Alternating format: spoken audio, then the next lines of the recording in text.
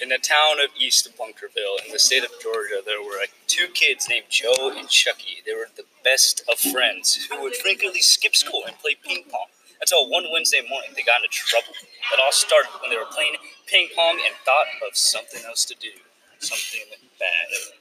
Hey, yo, Chuck. Yeah, what's going on, Joe? Want to play soccer? Yeah, let's do it. The boys went outside and walked to an empty street by the candy shop and began to play some games. As other kids joined in to play the game, they got even crazier. The game was soccer. They got so crazy the kids were kicking the ball carelessly in every direction. Who knows what could happen? Hey, yo, pass the ball, bro. Even though as confident as Chucky was, he missed the ball by 2 inches and it spun out of control by the curb and flew into the air. The ball soared into Mr. Elmer's Glue's candy shop as the kids fled from the impending doom of the situation. Chucky and Joe stood still. What do we do? I don't know.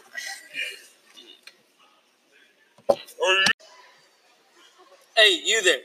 As the boys stood frozen on the bare street, they turned their heads to see Officer R. Brady pointing at them with a battering stick. This immediately burst into the running out of the officer running behind them. Stop right there. In the name of the law, anything you say can be used against you. Never.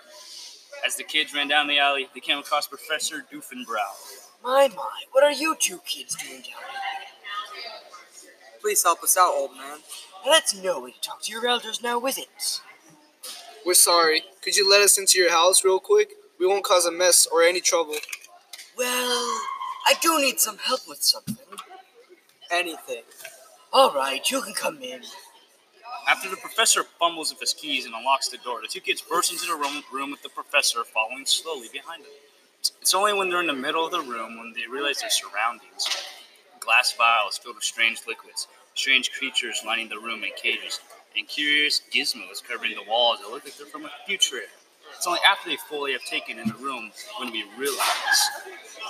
Hey, what's the idea of chopping us in a glass tube? I told you I needed help with something, and this is it. It's a theoretical time machine that I've constructed, but no one is willing to test it for me.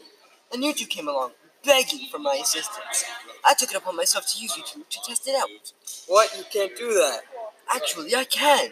You said you would help me with anything, so technically I'm doing this with your consent. Shush now. I'm about to turn it on.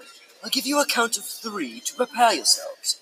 Oh, by the way, you might feel a little nauseous after the journey. Wait, where are we going? A strange hum comes from above the tube as a blue beam above them begins to glow. 3, You can't do this. 2, The machine groans as it prepares to activate. Please don't. 1. No. Go! The blue beam descends upon them.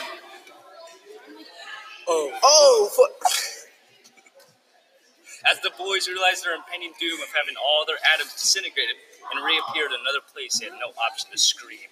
With a zoom, a zap, and a bang, the boys were in 1875 in the middle of the street, about to be destroyed by a carriage. Whoa, look out! Chucky tackles Joe out of the way of the oncoming carriage, narrowly getting them both out of the way of oncoming traffic.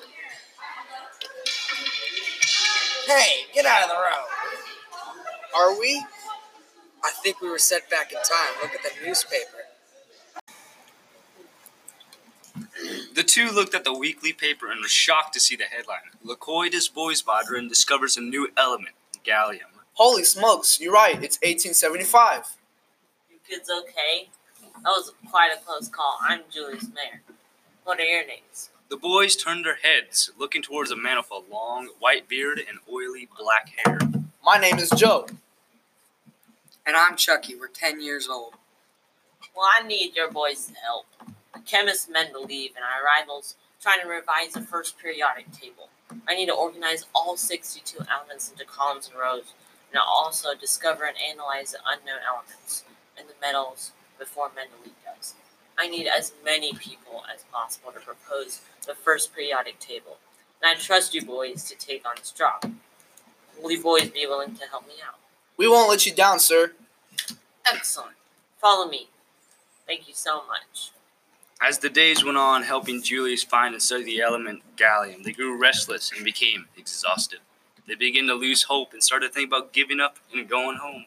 One night after their shift was over at 1 in the morning, they went to the closest tavern to discuss what to do next. Oh, I'm getting tired of this crap, Chuck. I know, man. At least we will be done soon, right? What? How could this happen? The boys turned their heads and saw a short man with a long beard across the hall at the bar. He was holding up a newspaper and looked furious. Excuse me, sir? What are you so angry about? I spent my whole life researching the elements, and now some French guy has discovered the most interesting of them all. He named it Gallium. Then the boys looked at each other, astonished. We've been searching for that new element for days. This means we can finally go home and forget about it. Stop that nonsense, boys. There's still more to be done for an element. You cannot discover it and find that your research is right. For the fact of it, you will probably be wrong, which requires more research. That's the beauty of being a scientist. No, I don't want to go back to those hay beds. And I don't want to go back to eating stale bread. Julius is a crook and doesn't give us any time to eat or sleep, and has us working day and night. Boy, do I wish I learned more about the severity of child labor in the world. Why would you kids come work for me? Those sound like terrible living conditions. Who is this Julius? Julius, the famous scientist researcher of the new elements and the old, the famous German scientist Julius Himeer. My arch nemesis? My rival? This will crush him once he has his two trusty assistants off their leash. I can't deny such a good offer, or I'm not Dmitri Mendeleev. You're Dmitri? Yes, I'm the famous chemist who made the periodic table, discovered the first 10 elements, and attended the theory versus experiment debates. I am a legend. The sequence electrons and atoms colliding are a false theory, and that's it. It's all part of Julius Himeer's hocus-pocus conspiracy. The boys worked for Mendeleev for the next week and discovered so much about the newly found element and named element Gallium. It was classified as a metal, but at its boiling point would turn into a liquid which would remind the boys about the Terminator movies. It was a soft metal where if put under enough pressure it would brittle down and fall apart. As the boys' job was over, they walked out into the street of Berlin, Germany, and gazed into the sky. We did it, Joe. I know, right? We survived the 1870s. Just then they saw a flash of blue light and felt themselves being lifted into the air and their hair fizzing. Their heads began to spin, and as they did, so did the world. What the?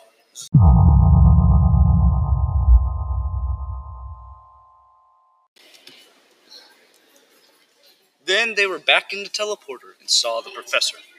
Yes, my machine works. Thank you for testing it. Our time has passed. Now shoot. I must be awarded the Nobel Prize, so get out. Don't worry, we're leaving. Your hair in no time. We need a break from shenanigans. The kids were kicked out of the lab and walked home together. So what'd you learn today, Chuck? I learned too much, man.